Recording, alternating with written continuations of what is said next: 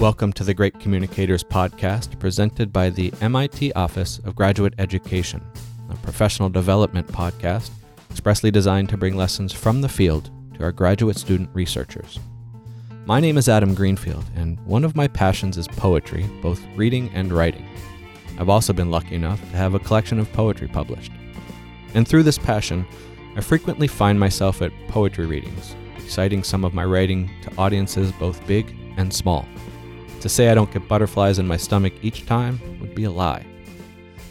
But over the years, as I've tried to better my performance and storytelling skills, I'm verbally practicing out loud to my cat and otherwise empty apartment.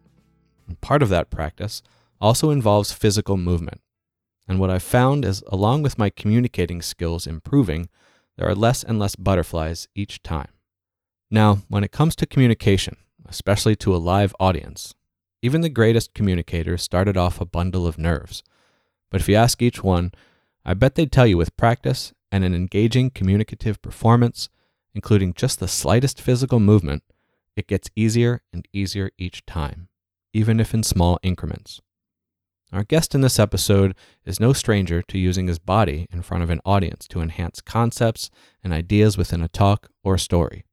He's not doing somersaults or jumping jacks, but a little movement goes a long way.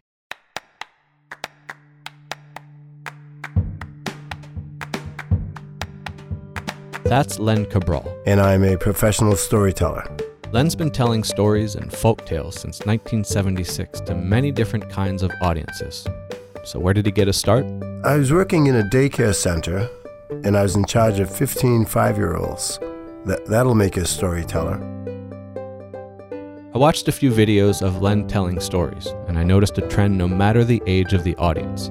Len's physical movements, especially with his hands, are a major component of his communication skills. Well, I've always used my hands when I speak, but when I'm in a performance, when I'm developing a story, at times I will use my hands to maybe make that story a little clearer, or maybe use my hands so they don't have to use so many words. When talking about a complex subject or to an audience with a limited background, I can actually see where this could come in handy, no pun intended. Okay, maybe a little bit. Len gave an example of how useful it can be. You don't know the depth of your audience's vocabulary when you're working with children. So, for example, if I said, and the witch flew through the window and she sat down by her cauldron. Now, some children may know what a cauldron is, but even children born in this country may not, because it's such an old word, may not have heard that word cauldron.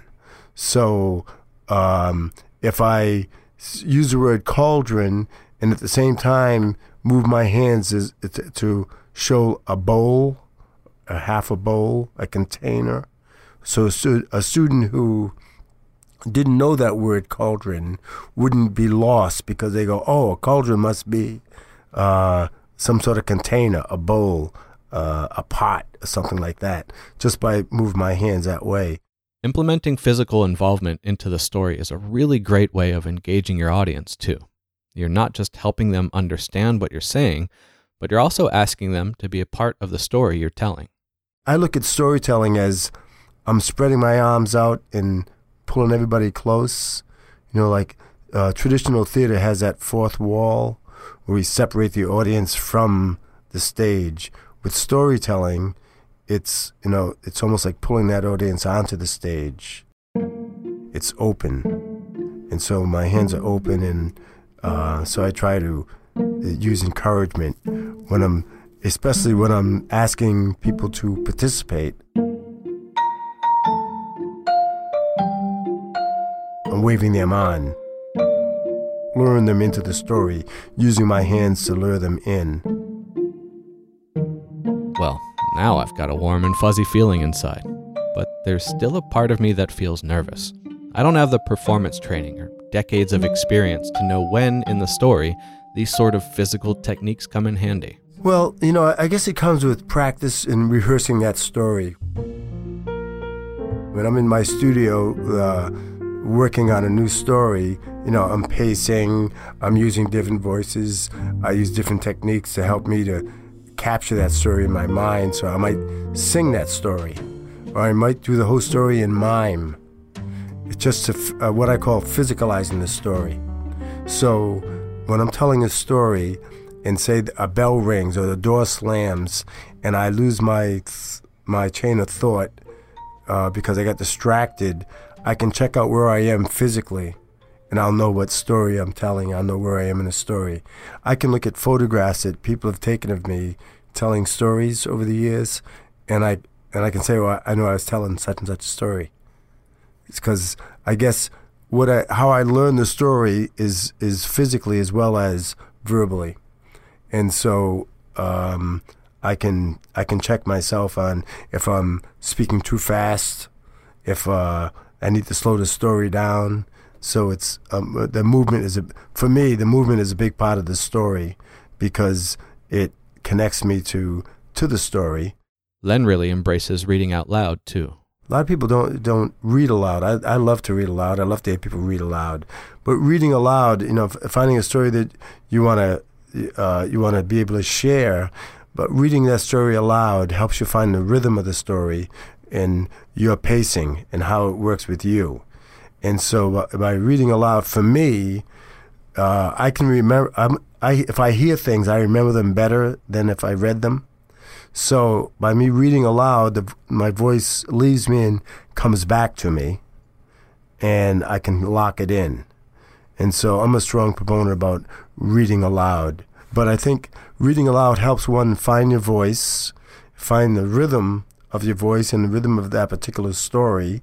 And it also allows you to play with that story as reading aloud, realizing, this doesn't have to be said in that story because when things are being read, you might need more words.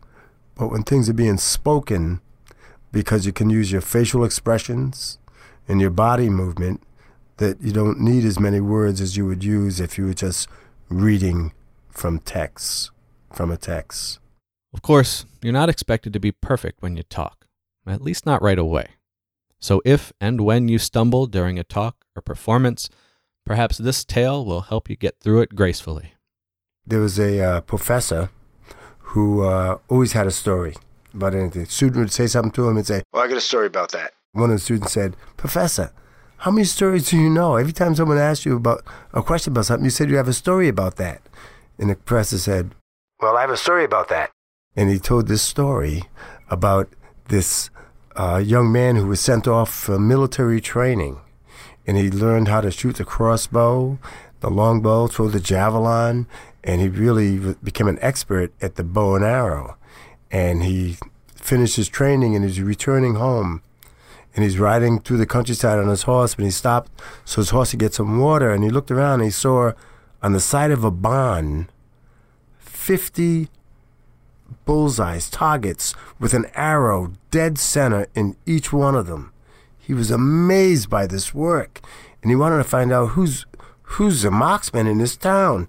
And he saw a young boy, and he said, hey, whose work is this? Who's the marksman in your town? And the boy said, oh, that's Sam, the town fool. Fool? You serious? Look, he's a marksman. Look at all those bullseyes. And the boy said, oh, Sam, first he makes the hole. Then he draws a circle around it.